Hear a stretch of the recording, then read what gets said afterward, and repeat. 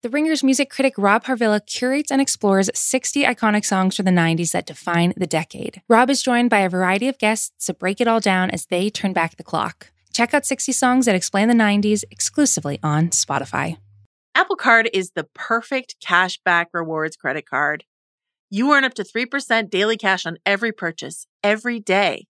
That's 3% on your favorite products at Apple, 2% on all other Apple Card with Apple Pay purchases, and 1% on anything you buy with your titanium Apple Card or virtual card number. Visit apple.co/card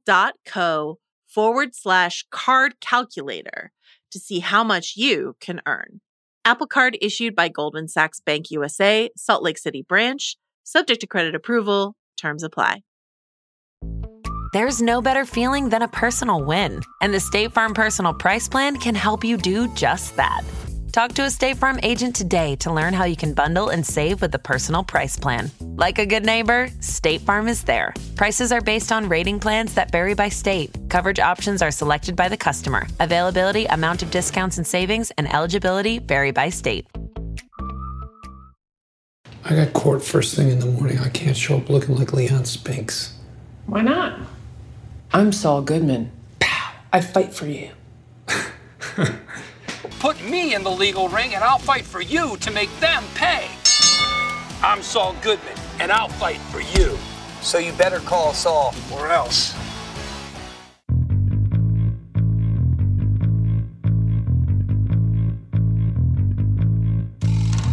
Hello and welcome back into the Prestige TV podcast feed. I'm Joanna Robinson. Joining me here, he swears his name is Ben and not Lalo Salamanca. It's Ben Lindbergh. Hi, Ben. Yeah, I actually go by Ben Salamanca now. I'm a dashing businessman from New Mexico who picks up German widows at bars. Are you working on cultivating a streak in the front of your hair? Working on that, working on the handlebar mustache to block most of my face.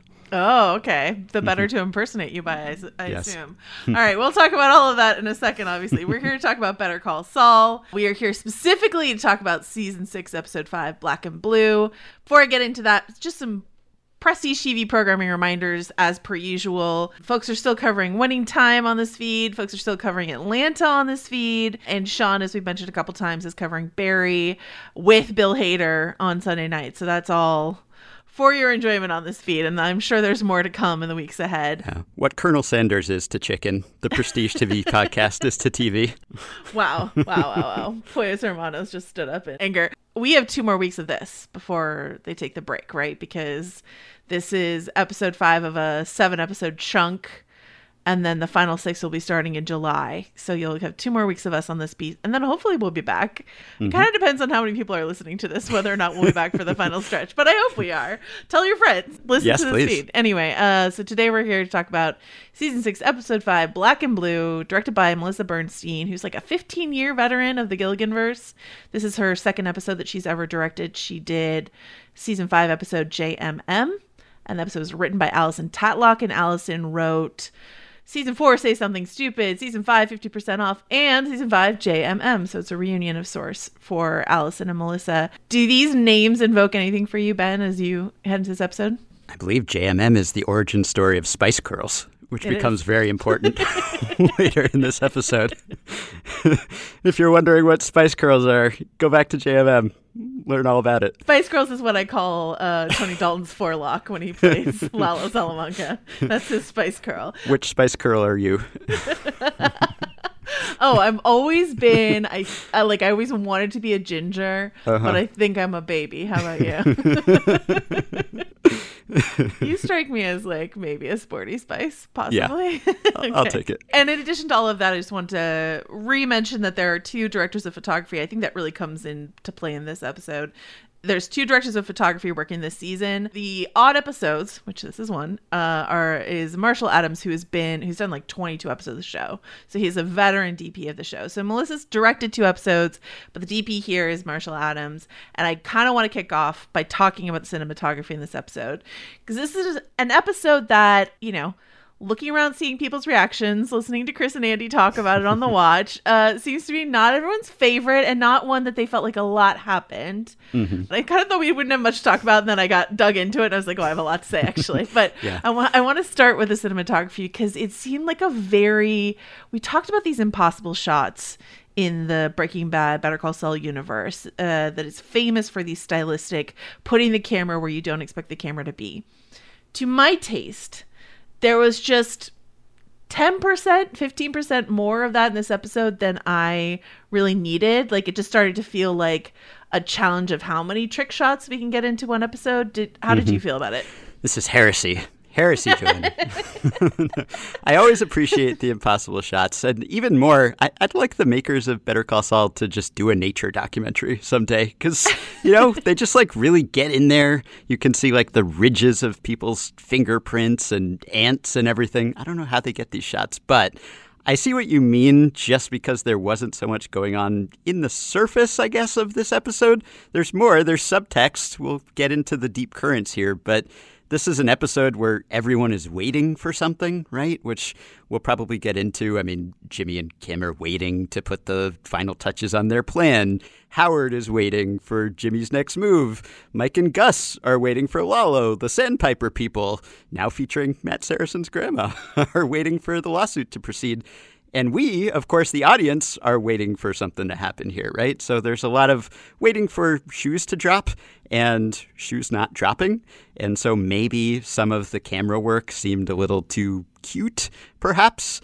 And maybe because there wasn't so much going on in terms of action, that was kind of all there was on some level. Like, I think Andy called the camera work sumptuous in this episode, or possibly the production. So that's always a pleasure. But I guess even Saul can go overboard at times. I mean, you start the episode with the classic Saul-style montage. This was like a very Better Call Saul looking episode, for better or worse. Yeah, I love when it started, when the opening montage started.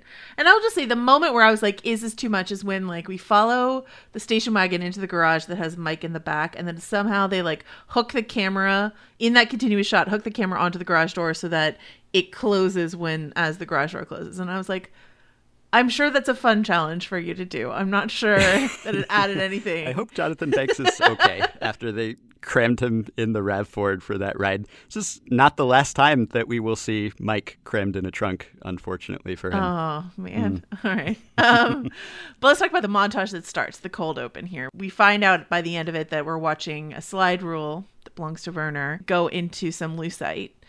But when it started and we see the chemicals, I was like, are we getting a cook montage? Yeah.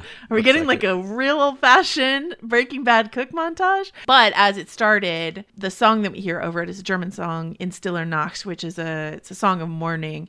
But the fact that it was in German, I was like, oh, Lalo is going to Germany. Yes. That was my first thought. I was like, oh my God, it's happening. We're going to Germany. Something that I found out while listening to the Insider podcast is the DP on this little cook montage was one of the camera operators, Matt Cradle, because they filmed this while they were also filming the boxing scene. So they were trying to do both at the same time, which is wild. But I mean, I loved it. I love all the cook montages on Breaking Bad. So I was happy to like have goop poured over my camera in this. How did you feel? Do you remember a couple episodes ago when I made a Garden of Gethsemane comp about Nacho, and you were happy that you had just brushed up on Jesus recently, so you understood the reference? Well, I learned that in this song, In Stiller Nacht, it's actually a vocal version of Jesus's prayer in the Garden of Gethsemane. Wow. Yeah, wow. How about that? Wow, it all comes Ben. back around. Finger on the Jesus pulse here. I'm so proud all of those you. years of Catholic school finally coming in handy. The other like really splashy thing that kicks off this episode is we get like Kim's restless night, right? And we get the shot of the clock, and it's 3:17 on the clock, and one scene in reflection, that's the word lie. Fun times on the old trick shot front. Yep. And so what did you make of Kim's insomnia sequence starting this episode? Why do you think she's hiding the truth from Jimmy here, right? Because she pretends to be working when he wakes up. He flips his light on, and she flips her light on, and then she reaches for some reading material. I don't know if she forgot in that moment that she had propped the chair in front of the door, which kind of gave away the game here. So it's not just your average study sesh. But Do you think that she is hiding the truth to spare him the strain of knowing that Lalo is alive and out there? Or is this cold, pragmatic Kim who doesn't trust him with that knowledge or doesn't trust him to be able to stand the strain because she doesn't think he's made of stern enough stuff? I was going to say it's the sterner stuff. Yeah. That's exactly what I was going to say. I think she knows that they need to keep their eye on the Howard prize here. Mm-hmm. That Jimmy is already slightly vacillating on the Howard plan. Yeah. And so she's like, if I add this strain, it's possible he's just going to fall apart. Mm-hmm. So I need this to go well, and then we can worry together about Lalo if we need to. Right. Yeah. Some email we got from listener Martha, and of course, please do feel free to always email us. Kim Wexler lives at gmail.com. We got a lot of great emails this last week. Great emails. But she pointed out in last week's episode when we got Kim's foot tapping as she's waiting for Cliff, etc., that Martha thought that was a reference to the iconic Diane Keaton movie Baby Boom, a tremendous movie if you've never seen it, where the camera focuses on Diane Keaton's tapping foot in moments of anxiety, and specifically moments of anxiety that have to do with her trying to, quote unquote, have it all, do it all, lean in, if you will. And so I don't know if that's an intentional connection, but I love any excuse to talk about Baby Boom, so I'll just throw that out there. Yeah. Let's move to Gus and your beloved Spice Curls. What do you want? Curly fry with the Southwestern kick. Why have we heard about Spice Girls before in the episode JMM, and why is that related to what happens in this episode? Yeah, well, they're a huge seller, apparently. Sales are up big, even compared to comparable restaurant scales. So, yeah, Gus presents the new menu item at the Madrigal meeting, right, of all of the various Madrigal subsidiaries. And so I think that is relevant here. Not only is it an impressive instance of salesmanship, I think, that Gus is able to upsell this guy on the Spice Curls after he's already ordered the 12-piece spicy chicken bucket. Wow, it's true. He's 12 pieces in. Then Gus is like, would you like to try some Spice Curls? He's like, yes, please, sir. Please put me down for those. Oh, and a couple of Cokes. Yeah, in for a bucket, in for an order of Spice Curls, I always say. He seems to be alone, and I'm wondering whether this is a family meal or if he's ordering the extra Coke to cover it, to make it look like he's ordering for someone else. Anyway. Wait, is it for here to go? Yeah, that's a good question, too. If it's to go, he's taking it home to the fam, maybe. Although, do you really want to refrigerate and heat up the Spice Curls? I don't know that they would survive that process so well. Spice Girls definitely do not travel. I completely agree with you. No. Anyway, this is an impressive instance of salesmanship, but beyond that, I think it's relevant because it seems to be that the Spice Curls maybe trigger that memory of Gus presenting the Spice Girls at the Madrigal meeting, which then leads to another epiphany, right? And we suddenly see Gus lose it, right? He zones out and he seems to have a realization. And I assume the way I interpret this was that this is the moment when he realizes where Lalo is, what we've all been wondering for a few episodes now. He knows, he places that Lalo must be going to Germany, not to get the original recipe for Spice Girls, but to figure out about the super lab. Do you think there's 7 proprietary herbs and spices in the Spice Girl? Because it's Gus and he does everything extra, it's like 11. Yeah, right. It was good to see assistant manager Lyle, by the way. He's still around turning in his typically acceptable work. But yeah, does that seem, because that's the moment when Gus, to the extent that Gus ever loses his composure, that is when he kind of freaks out a little bit and he has to leave the restaurant. And we get that dramatic shot of him from the Pollo's parking lot. But that seems to be when he has that realization. It's all driven by the Spice Girls. I don't know if we're overthinking the Spice Girls or not, though. Melissa and Allison, who I think are the originators of the Spice Girl in the JMM episode, certainly had that in their pocket. Listening to the Insider podcast, they're definitely talking about Gus's spidey sense, right? That he's the one who can just look at Hector's face and be like, Lalo's definitely alive. Yeah. And everyone's like, why do you think that? He's like, I just know, right? Mm-hmm. And if he said the phrase Spice Girls and then went, I know, Germany, I truly bow down to you, Gus, if that is in fact the case. That's an incredible thing. But the timing is very suspicious. He says Spice Girls and then he's just gone across the ocean to Germany. So I hope that guy got his Spice Girls. Something that they mentioned on the Insider podcast, which is a fun, like, sort of rule of thumb to think about when it comes to how they write these stories, is something they called Tom's Law on set, which is reference to Tom Schnauz, a longtime Gilligan-verse figure. Mm-hmm. And that Tom's Law is that it's boring for an audience to watch a show where they know so much more than the main character. Uh-huh. And so Kim knows that Lalo's still probably alive, according to Mike. And Gus knows. But if all of them thought Lalo was dead and we know Lalo's alive, there's some sort of fun tension there where we know Lalo's just like, I think Andy called him the shark from Jaws, like out there in the water. Maybe that sounds like a criticism actually to me. But like that he's out there and these people are unsuspecting and he's circling them. Mm-hmm.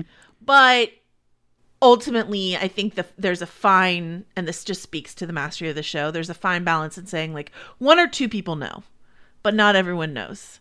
So that you, the audience, aren't ahead of everyone, you know? Right. And I think that's an interesting equation for them to balance. Yeah. There's another writer's room rule. I don't know if it has a name, but I heard Vince Gilligan mention it on a previous Insider Pod, which is mystery good, confusion bad, is the way they put it, which I think is a great way to put it because... Yeah. I often feel like I don't know what's going to happen on Better Call Saul, but I never feel lost really from moment to moment. Everything that's happening is usually completely clear. It's just that we're getting only a portion of the picture. And so for the past few weeks, we didn't know where Lalo was. And I think it was much more effective that we didn't, that we were in the dark along with Lalo and Gus and everyone else, right? Because we were feeling the same suspense and curiosity that they were.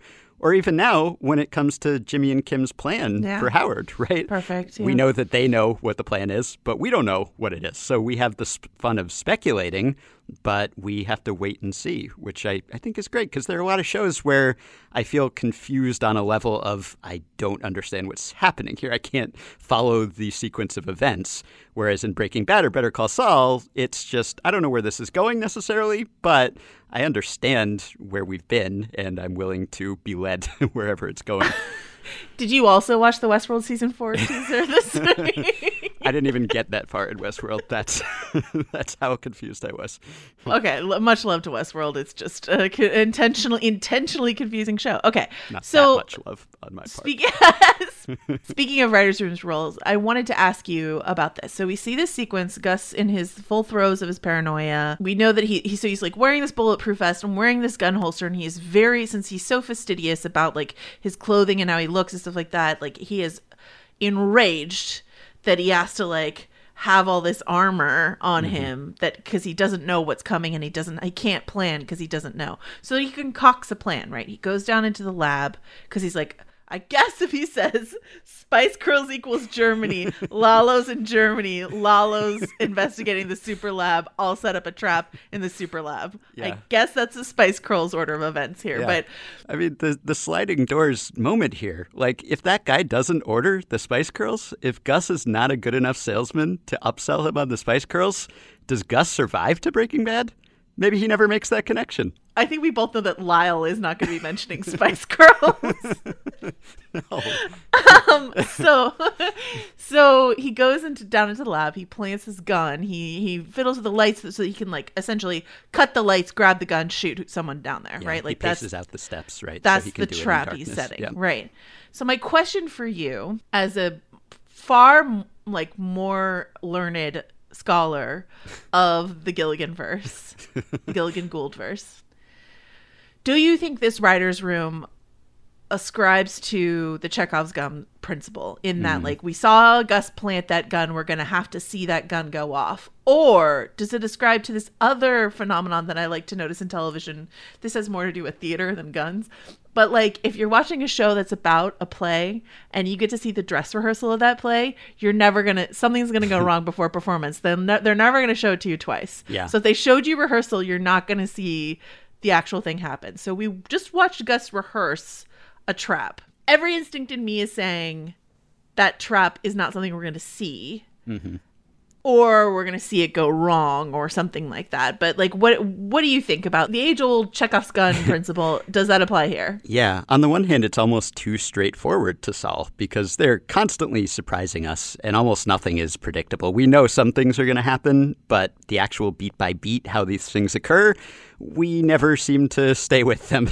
Like we didn't call the Germany trip, right? We're like, is he going to Chile? I mean, in retrospect, we probably could have picked up on that. But we did talk about Kai. We got close. True, like, we did talk about we Kai. Circled the drain, Yes, yes. But it's hard to call these shots in advance. And so that would lead you to think that the best laid plans here are going to go awry. On the other hand, we have so much history that says that Gus really is able to see these things, that he has some sort of foresight. I mean, not completely, because we know how his life ends. So he's not able to foresee everything when it comes to Salamancas even. But we have seen him be prescient so many times. And even here, right, because Mike is convinced that Lalo is going to go in guns blazing. So he's like, hey, we just need to wait. At some point, he's going to show up and just, somersault in the window or something, right? But Lalo is being smart about it, as he always is. And Gus anticipates that. And so while he's busy getting the grout out or however he's spending his time, like it made me think of his speech to Hector back in season 4, episode 6 about the coati, right? The animal that he just laid in wait for this animal that was robbing the tree of fruit. And instead of going after it directly, he just waits for it to come to him, and it is ensnared in his trap. And then they finally have this confrontation, but on Gus's terms, on no one else's terms.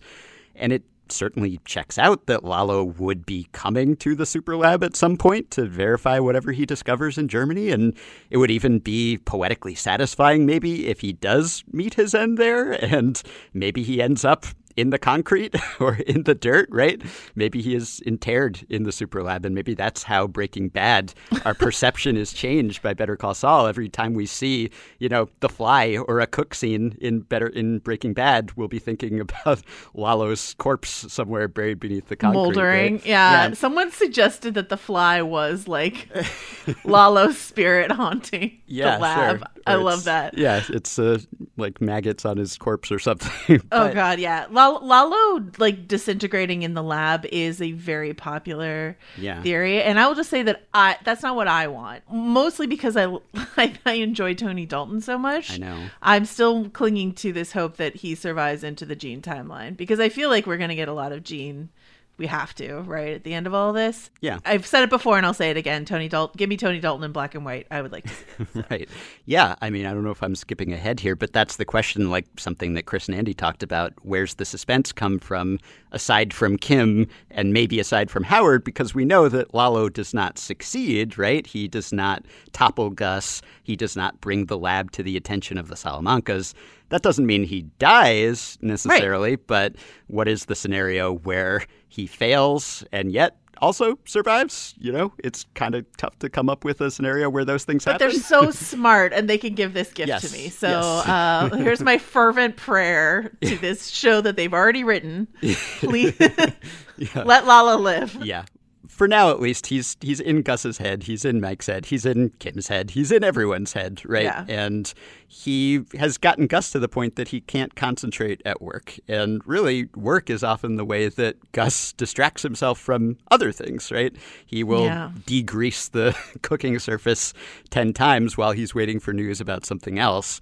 And now he can't even focus at his desk, which turns out to be good because it spurred the famous Spice Girls connection. But that just shows, along with the glass shattering in the earlier episode, like he is feeling the strain here. He's cracking up. I still have to wonder if this is the most interesting thing we could be doing with Gustavo Fring in these final episodes. I feel like, okay, so Giancarlo Esposito is directing next week's episode, which could either mean that it's a big Gus episode or it could mean that it's not a big Gus episode. Either he got to direct himself in a major way or he gets the week off from acting because he's making his directorial debut. So we don't know, but we got a bunch of emails because we were talking about Chile, right? And Pinochet. Like, we got a bunch of emails about Gus's past.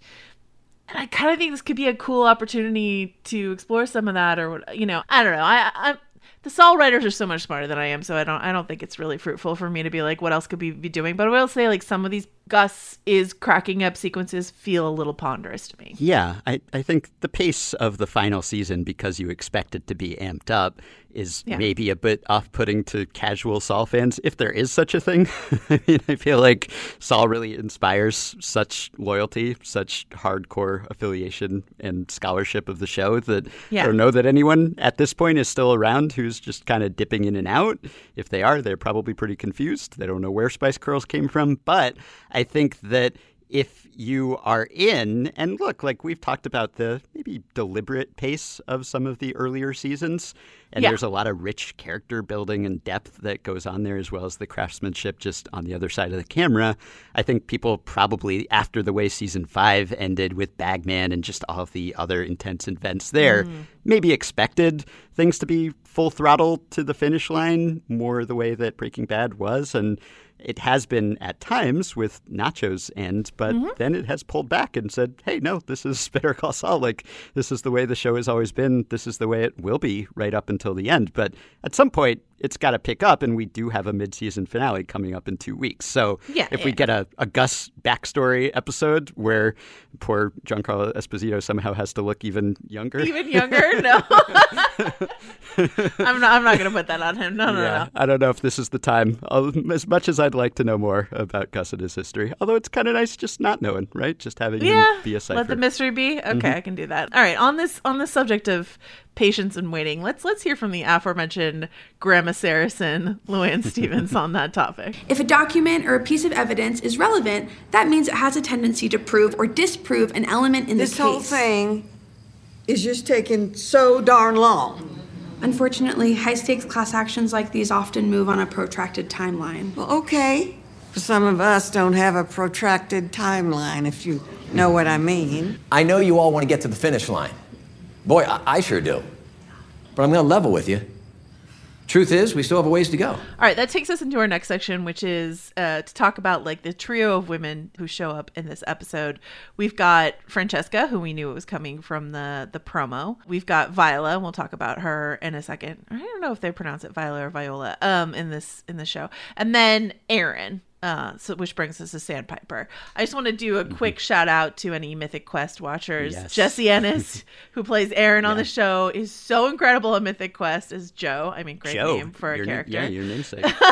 But she's a genius on that show.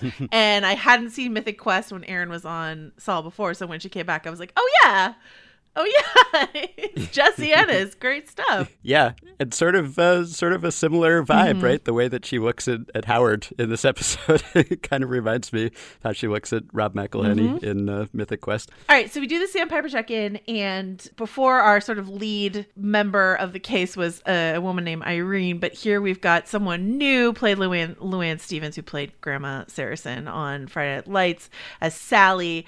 Not everyone is a huge Friday Night Lights watcher. Not everyone cares as much about Grandma Saracen as I do. But so it could be that she was just here for this episode. But I feel like you don't cast Luann Stevens necessarily for like 3 lines of dialogue. What do you feel like we're going to see more of this character, Ben? I thought so, yeah. And shout out to Longmire as well, because she had a recurring role as Ruby in Longmire. So yeah, I would expect that this was not a one-off necessarily. All right, so let's keep our eye on her. I mean, we got to, in theory, wrap up everything Sandpiper before we all go home here. Then we get this interaction between Kim and Viola. Viola, of course, played by another Keiko Ajinahu from Gilmore Girls, et cetera, great actress. I don't know that she's ever been like used to her full potential on Saul, but she is used really well here, I think, in the way that she subtly gets under Kim's skin. What did you think of this interaction? Yeah, especially the line when she says, I really admire you changing direction like that. Sometimes I question all of it, but you make me feel better about the law. That has to hit differently. That also reminds me of our conversation about Wechsler in German, right? Being one who changes or inspires change. Yeah, Wechsler. And so Viola is admiring her for changing direction like this, but she doesn't even know the true directional change that she's making here away from the law. So I wondered, Kim, by the way, is just like setting up in El Camino 24/7. Like, is she renting space in there now. This is the Kim Wexler Memorial booth where she holds all of her business meetings. But I love it for her, actually. I would think that line, like, as she says that, I mean, the whole purpose of this meeting is not just to catch up with an old workplace proximity associate, but to wheedle the information about the judge in the Sandpiper case out of her. So even as she's being told that she is just a fine, upstanding citizen here, she is doing just the opposite. Yeah, and I can't remember. Do you remember the exact language Jimmy uses? Like, you weaseled it out of her or something like that? Yeah. So I thought that was interesting. These are interesting, like, mirrors to hold up to Kim. And I thought Ray Seahorn's, like, the look on Kim's face as she digests that, and then it cuts away. Like, that's the end of the scene. Like, close in on Kim's uncomfortable face, cut away. So there we go. All right, last but not least, so our trio of ladies in this episode, we've got Francesca. As we said, we knew she was coming. We've known she's coming for a while. We met her earlier in Better Call Saul. She was working for Kim and Jimmy. She really loved Kim. She didn't have much affection for Jimmy at all.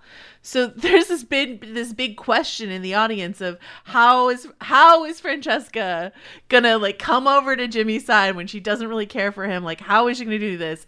And the answer turns out to be something extremely simple, like the right price tag, apparently. Yep. So my question is, are we overthinking some of these other, like, how is this person possibly going to go from this to this? Like, is this a good lesson for us to not, like, expect an elaborate explanation for every single maybe so. Turn of the screw, you know? Although in Breaking Bad, Francesca was always a hustler, right? Like, she kind of made sense as a colleague of Jimmy's at that time because she was always working her own angle. So I guess it sort of makes sense, even though she never liked Jimmy, she'll go where the paycheck is or where the bonus is. And I did want to mention, while we're doing deep dives on various texts, can we just analyze the lyrics of the Wilson Phillips song, Release Me, that Francesca is rocking out to as she's driving up here? So always. To bring the same level of analysis to this that we brought to Julius Caesar last week, the song starts, I know that it's time for a change, but when the change comes, will you still feel the same? So this reminds me again of Wexler and of changing. And we actually got an email from Dominic in Germany, who I'm sure was excited about the Germany location of this week's episode, who said that not only is Wexler someone who changes or switches, but it can also be someone who enables change, like a money changer. So it's actually maybe Kim who is transforming Jimmy into Saul to some extent, so it works in both levels. But maybe Francesca's being changed too by this interaction as she's rolling up here. Previously, she was a fan of Kim, and she seems a little dismayed, maybe, that they're married now. I think she probably thinks that Kim could have done better. But she is getting on board with Jimmy because that's where the money is, so that's going to shape her path now, too. Doesn't matter if it's an empty office with a toilet in the middle of the floor. Yep. She's here for it. Well, thank you. Thank you so much for bringing in the sacred texts of the Bible, Shakespeare, and Wilson Phillips. Yes. I'm really excited to see that Holy Trinity in play here. I want to shout out this really interesting observation, speaking of The Office, from our listener, Bob, who wrote in saying, Saul showing Kim his new office space and saying it was a temporary spot until he could find something better reminded me of the flashback of Walt touring his home in the Full Measure episode of season 3 of Breaking Bad. Walt considered the house a starter home that they'd have to move out of in a year. Saul also views his office space as temporary solution and even hopes to get the landlord to agree to a month-to-month lease so he can upgrade soon. Both men had lofty vision of their future home/office, but ultimately made their temporary solution permanent. I like that because in both instances, in that season 3 episode of Breaking Bad and in this one, we know already that these men are going to stay where they are. So there's that dramatic irony sort of hanging over it, and a depressing dramatic irony. Yes. Yeah, we mentioned that last week. I think it's sort of sad that Saul thinks he's going to upgrade, that this is just a stopgap, but we know that it's as good as it's going to get, at least in his Saul persona. Maybe there are better things ahead for him as Gene, but I hadn't made the Walt connection. So nice observation, Bob. Apple Card is the perfect cashback rewards credit card. You earn up to 3% daily cash on every purchase, every day.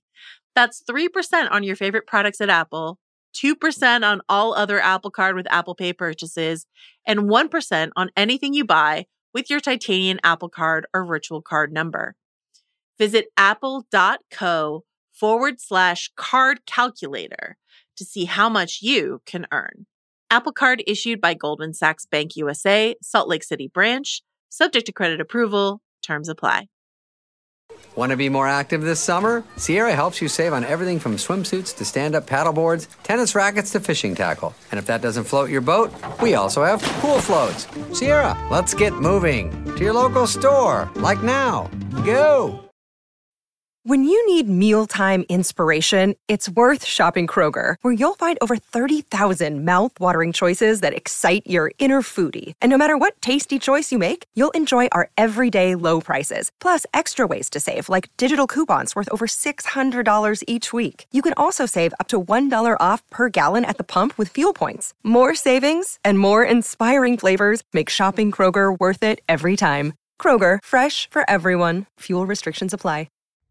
All right, let's go to an unexpected boxing ring for Hamlin versus McGill, the fight of the century. To borrow one of my favorite phrases describing one of the best episodes of Mad Men, the thrilla and vanilla between Hamlin and McGill. We get a Cicero mention twice in this episode, I think. And our listener, Chris, on the heels of our Julius Caesar aside last week, wrote in to say, Jimmy is from Cicero. Pretty sure Cicero was a lawyer and a charismatic orator and is in Julius Caesar as well. I hadn't put that together. I love that. Did you have, I mean, I guess it was in the trailer for the season, but I missed it. But like, did you expect Howard and Jimmy to box out their feelings this season? No, I did not. No, and I don't think Jimmy did until that instant when he turns around just as he's about to walk away. But we got this great Howard line, right, as he's standing over him.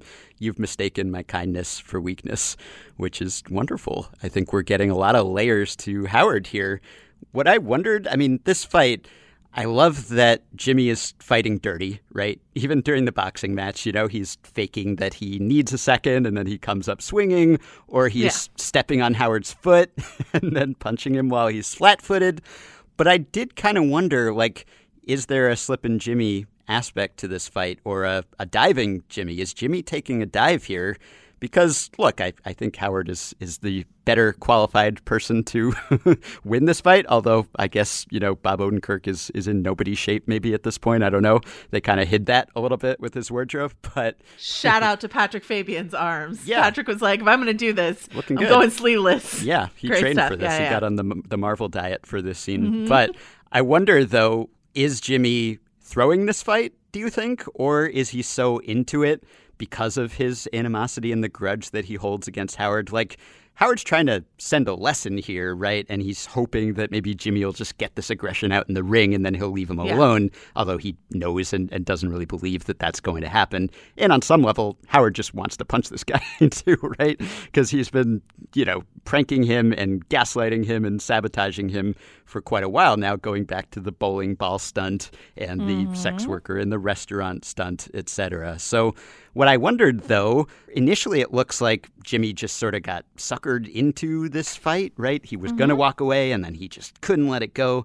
But then the conversation with Kim afterward paints it in a new light, because neither of them is at all disconcerted that Howard has seen through their plan. In fact, that seems to be part of the plan, that he would. And Jimmy's like, well, why did I do this? Why did I not walk away? And Kim says, it's because you know what's coming next. And we don't know what's coming next, but does that mean there's an element of guilt here? Like Jimmy wants to give Howard one more win before they spring whatever trap they have prepared for him? That's the exact journey I went on. That at first I was like, oh man, Jimmy, born to lose. Right. Like, you know, got himself put in a position where he's going to, you know, but then in that Kim conversation, exactly. I mean, because of how she says it, how she grabs his hand. And then we're all concerned because at first you're sitting there going, of course they got caught. You know, Howard says, basically like another sex worker. Like you already did this. Why are you doing this? And shout out to the folks on the Reddit who pointed me in this direction, that when they were first doing the, you know, country club bit, and I think that's when she says it, that Kim goes, I'm worried this is all too subtle. Right. And I didn't pick up on that at the time, but now that we know that like they're trying to go for unsubtle, because they want to get caught because of ... whatever's next in their plan. And again, at the time I thought they meant too subtle for Cliff to pick up on. Exactly. Yeah. Mm-hmm. Exactly. And I think that, again, that's a perfect example of what you were talking about before. We're like mystery, not confusion. Right. Where we're like, oh, but we're not confused as to what's going on. It just like another piece of the puzzle clicks into place, which is really fun.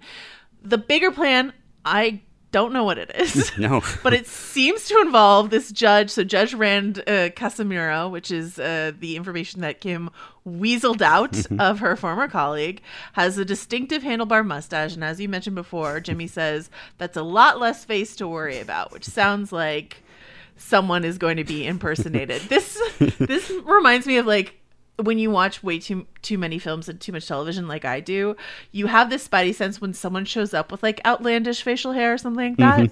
You kind of like wonder, are they going to be impersonated later by someone? Suddenly you think, know? Germany. Yeah, exactly. Spice Girls, damn it. So anyway, Jimmy had the same thought. He's like, handlebar mustache, perfect for our plan that involves impersonating a judge, I suppose. I don't feel like looking at that guy, I don't feel like Jimmy himself is going to be doing this. It feels like they're going to hire an actor to do this, but that feels super illegal, impersonating a judge, right? Yeah. And my question is, have they underestimated Howard, even if this was part of the plan?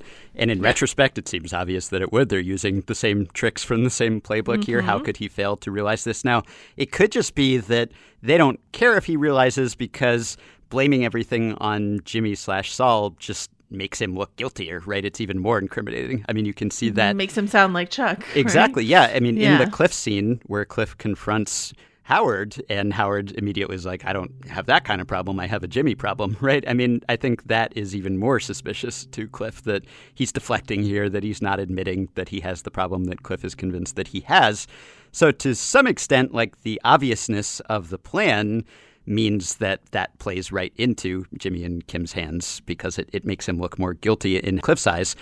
On the other hand, could it be that even so, they have underestimated Howard, and that now that he puts a tail on them, he basically has Axe's fixer from Billions following Jimmy around at this point. Oh, is that who that is? I don't think it is, but that's who I thought it was initially. Okay, sorry. Same sort of role. No ho-hang. Yeah, right, sorry, exactly. Sorry. Okay. I watch too much TV too, so I'm making connections that aren't even there. But is that farther than they thought he would go? I mean, you'd think that they would be able to anticipate that, right? That maybe that is a move that Howard would make. But if not, does that mean that they have made it so obvious that Howard will actually surprise them in some way and not just play right into their hands? So that brings us to Andy Greenwald's theory that he floated on The Watch, this idea that like it's not going to be the cartel or Jimmy or whatever that brings down Kim. It's not going to be that Kim dies, it's that Kim's gonna be disbarred, and maybe that's a fate worse than death. It's not, but like it feels like it might be for Kim. Andy saying that made me go back to thinking about like when they're first plotting out this scheme around Howard. And Kim says, we're talking about a career setback for one lawyer. She's talking about Howard here, but is that sort of dropped in there as a foreshadowing for her? Is it a career setback for Kim for one lawyer? And is being disbarred as a result of all of this enough for her to break with Jimmy? I don't know how she can possibly blame him since she's the one leading the charge in all of this, but like, you know, if she's like, that's it, I need to go, I lost this thing that was so important to me, I could see that happening. The other thing that I want to talk about in relation to that, and then I want to hear your thoughts, but in relation to that, we got, I don't think it was an email because I couldn't find it, so I think it must be something someone tweeted at me. This idea that, going back to last week's episode when we were in the therapy session with Howard, you and I talked about how maybe that was a reason to remind us that Howard's a human. He talks about his home life. Howard's a real human, and this is a real human on the line here that they are targeting, that Howard's the good guy, all this sort of stuff like that. But someone messaged me to say, what's sad about that therapy session, right, is that the therapist has to remind Howard to talk about his personal life because Howard goes in talking about work. And so if we circle back to those lines, we're talking about a career setback for one lawyer. Like, if work is all that matters to Howard, if work is his entire world, that's a bigger crime than someone who has a healthy work-life balance and can just be like, oh, well, at least I have my happy home life, with Howard doesn't seem to have. Right. What do you think? Yeah. I mean, now that we know he has trouble at home, work kind of is his life. I guess we could have imagined before that he did have some happy home life that we just weren't privy to, although I don't know that I did imagine that. I kind of just pictured Howard as someone who was sort of living for HHM, but it was at least a possibility, and now we know that he has everything to lose. And I think in the next time on, which we will talk about before we end, but on that board of plans for Howard here, I think one of the sticky notes is just like a nuclear cloud, you know? It's like they're going nuclear in some way. Wow. I don't know how or what form that will take, but that's worrisome. And now you have this like multiple tails situation, right? Right. Because you have Howard's guy following Jimmy just as Mike's guy is following Kim, or maybe both of them. So the tails are going to be tripping over each other. What worries me, I think, is that Mike told Kim to ignore the tails, right? Yeah. And said he didn't care about whatever caper Kim and Jimmy have going on the side. Just ignore them, you know? And so maybe Kim sees the tail that is on Jimmy's trail and she ignores them because she thinks that, oh, this is just Mike's guys, right? And so doesn't know that it's Howard's PI, does something that she wouldn't mind Mike's guys seeing, but very much would mind Howard seeing. And then does this arm Howard with some information that helps him take down Jimmy? I mean, if Jimmy is exposed as a friend of the cartel here and there are already suspicions surrounding him, does that help Howard, or does that get Howard in even deeper trouble, right? Because now maybe Howard's in the game if he inadvertently stumbles over something Jimmy is doing with Mike and Lalo and who knows who else. So maybe Howard is about to submerge himself in even deeper waters here. So I'm worried for Howard, and yet I'm also thinking maybe Howard rallies and sort of surprises Jimmy, because he's just like, he's had it hard. I mean, he hasn't always been likable and easy to root for. He's been arrogant and conceited at times, but as we have discussed, he doesn't deserve it. He gets a bad rap, and they think he's something that he's not often. And so it would be almost unjust if he just ended up getting taken down. Not that everyone gets a happy ending who deserves one. I mean, barely anyone deserves one in the Gilligan verse, but if anyone deserves sort of a better ending than they've had, it's Howard probably of these remaining characters. So I wouldn't want to see him go down that way, you know, just like run afoul of Gus somehow while he's trying to keep tabs on Jimmy. But if they got Howard killed when they just meant to, the nuclear cloud is supposed to be, was there a handlebar mustache on the nuclear cloud? Okay. But if they're just trying to like nuclear cloud his career and they get him killed. Another thing I wondered is, does Howard think that Kim is in on this at this point? Does he know? Because he places Jimmy at the scene of the crime as soon as he hears that Cliff was meeting with Kim. That's the giveaway, right? Okay, Jimmy is involved. But does he still think that Kim is kind of a pawn of Jimmy here, that she doesn't see his true nature because of that earlier scene after the bowling ball episode where Howard, he tries to stage an intervention? But I think her reaction to him in that scene would make him think, no, she's not just a pawn here. Maybe right? so. She's in on it too. So yeah, he knows that they're in cahoots at this point. She's like, this is condescending, like, how dare you, sort of thing. Mm-hmm. Okay, let's go to a segment of the notes that I'm calling Run Lalo Run, because Lalo's in Germany. Yeah. Werner payoff that we've been looking for since season 4. We did not go as far as Germany in our speculation, but one of our listeners did. Before this episode aired, our listener named Matthew wrote in saying, like, you guys were so close. You mentioned Kai. Why didn't you make the final step, which is Lalo's going to Germany? And Matthew was hoping to hear Tony Dalton's German. So to oblige him, here's a brief snippet of Tony Dalton speaking German, ever so briefly. Darf sein? Ein Martini, bitte. Vodka or gin? Give me whatever you like. You're American. I guess you could spot us a mile away. I could have used so much more than that, just that clip.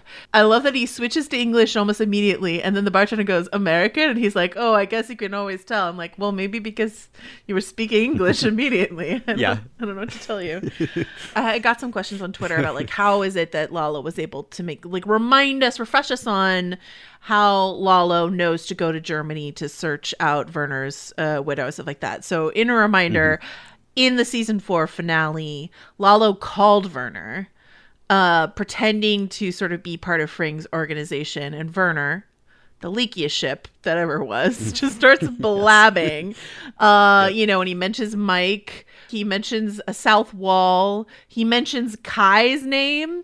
Like, there's a bunch of stuff that Werner just babbles on to Lalo about, as Lalo is like casually fishing for intel on what this construction site is. Anything that sticks out to you particularly from that season 4 exchange? Yeah. Well, also, I think he got more info when he was at Travel Wire, right? When he Mission Impossible down through the ceiling. That's when I knew Lalo was going to be my favorite.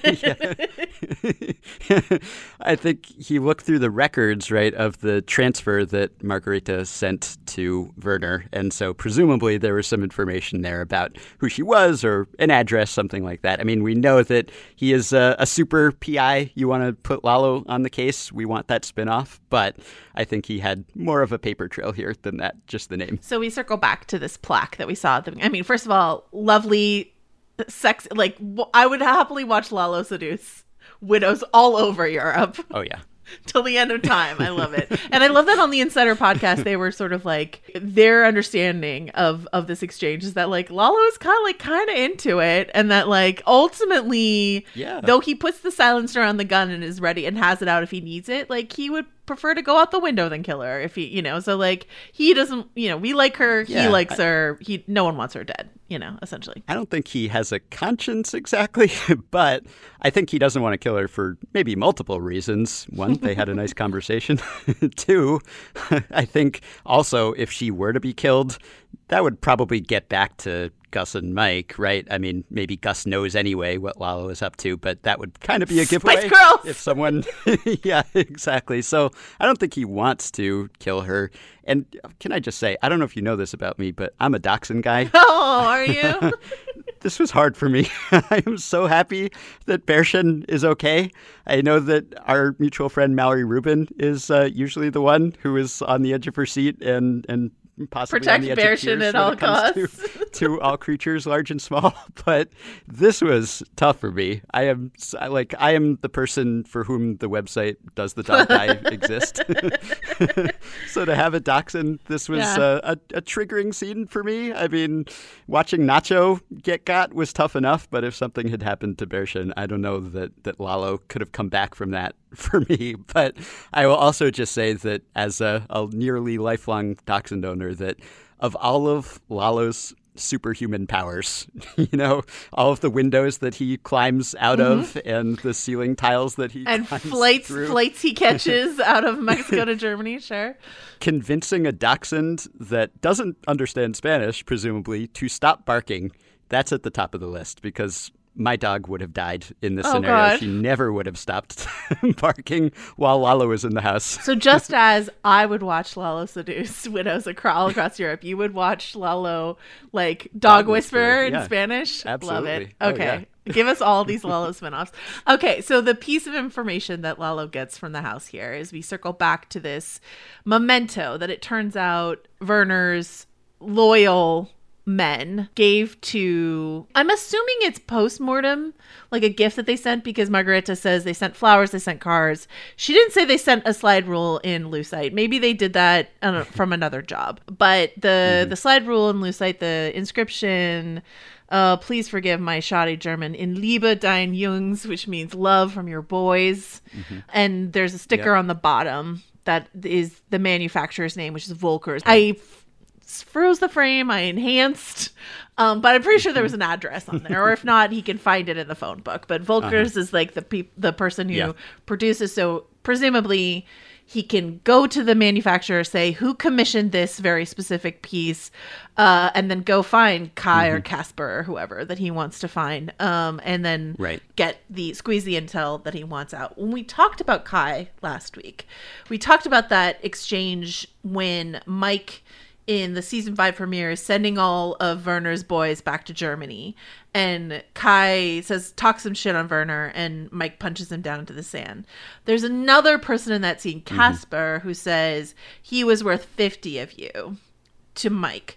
So Kai and Casper top of my list of like two. Kai perhaps because he got punched by Mike, or Casper perhaps because he was so vocal about his admiration for Werner. But my question is, if the Better Call Saul writers feel like Mike made an error in that scene that will come back to haunt him, Mm-hmm.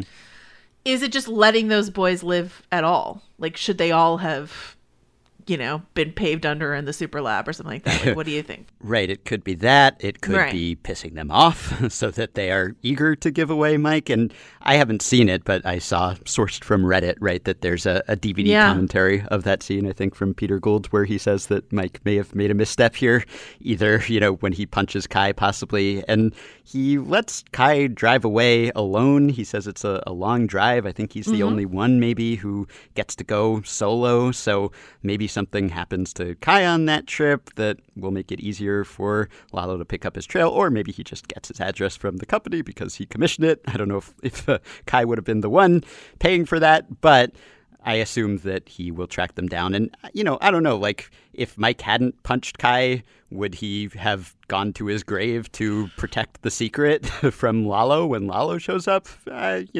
Probably not, maybe, but just out of fear, he is going to be afraid to say anything because of what happened to Werner, but I assume that Lalo has ways of making people talk, and it's not just having a great pickup line and buying you a drink always. So I worry for Werner's boys, but you would think that he's gonna weasel some information out of them too. Hopefully it's just weaseling and not Hopefully they live the other methods as that long he and might as use. healthily as the dachshund.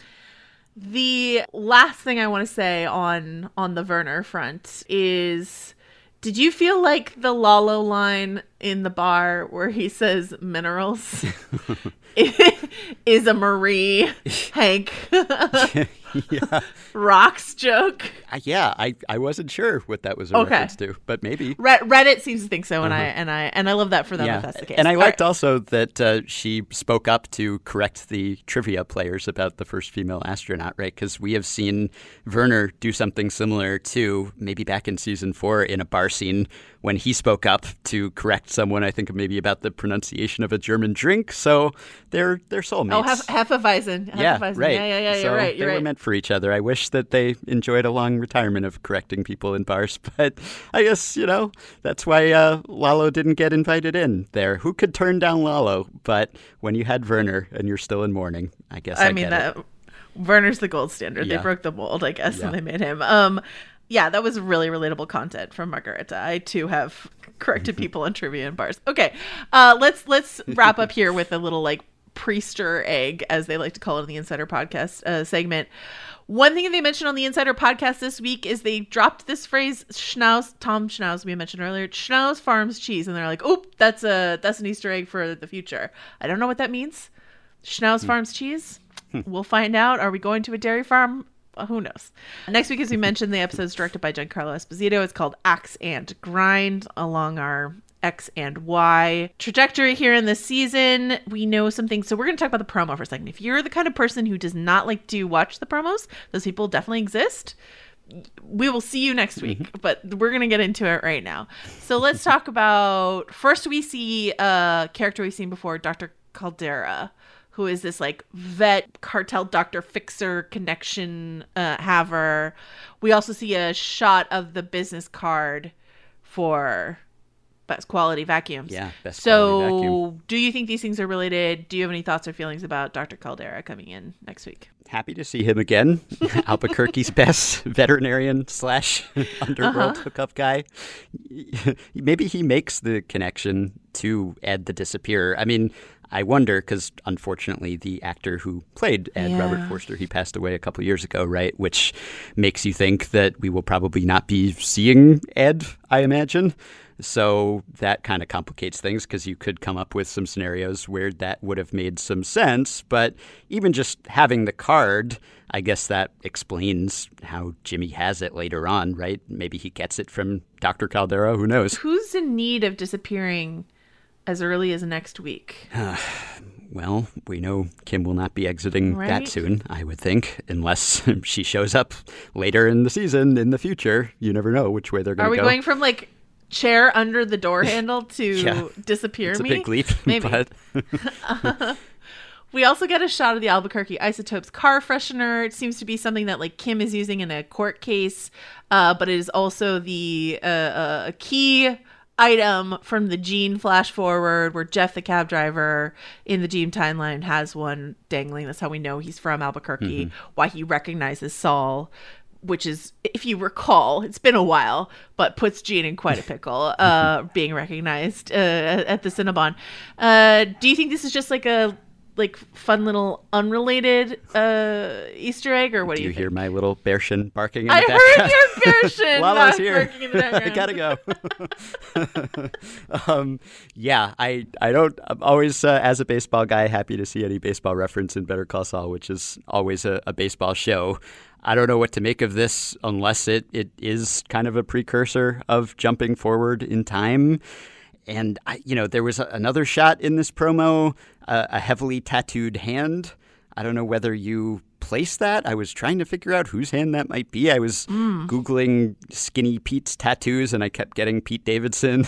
Or I thought maybe it's Emilio, who we know was part of connecting Jesse with Saul, and he had some tattoos. So let's just hope again it's Danny Trejo. Yeah, sure. Let's That'd just be great too. Let's just spend the rest of this stretch of show wishing for Danny Trejo. Jesse Walt expectation check. Okay, so we've got 2 more episodes of this sequence. There's a theory that part 2 takes place all in the Gene timeline. I'd be a little surprised at this point, given how slowly things are unfurling here, uncurling, spice curling.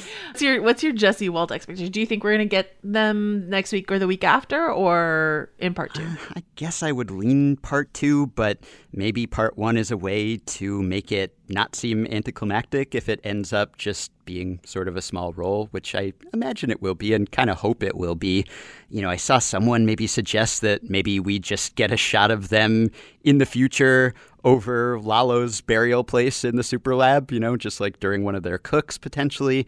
I think you suggested last week, maybe after we stopped recording, that maybe we will see them in the initial introduction scene of Saul when they take Saul out to the desert, right? And I thought that might make sense because conveniently they were wearing masks in that scene, at least the beginning of that scene, which would help with the age issue. So either way, I guess that could happen part 1. Maybe that's kind of the mid-season finale curtains on Walt and Jesse. All right. Well, we will be on tenterhooks to see if Walt and Jesse show up anytime soon. Yes. Yeah. And one more observation I meant to make earlier. We talked in a recent episode about all the ways that Kim has shaped the Saul persona now, recommending the car and the office and everything else. And in this one, this is her reaction to the Howard fight, right? That she suggests the slogan of "I'll fight for you," which Jimmy seems quite taken with. And as we know in Breaking Bad, he does go through with the Better Call Saul, "I will fight for you" ad, which is, again, maybe that's another little echo where if we're rewatching Breaking Bad, we think back to the origin story of that ad, which we did not know at the time. But whether Kim is present or not, her impact is still being felt. She's casting that long shadow over that series, even if she's not appearing in it. This is how you know Ben and I are on the same Spice Girl brainwave.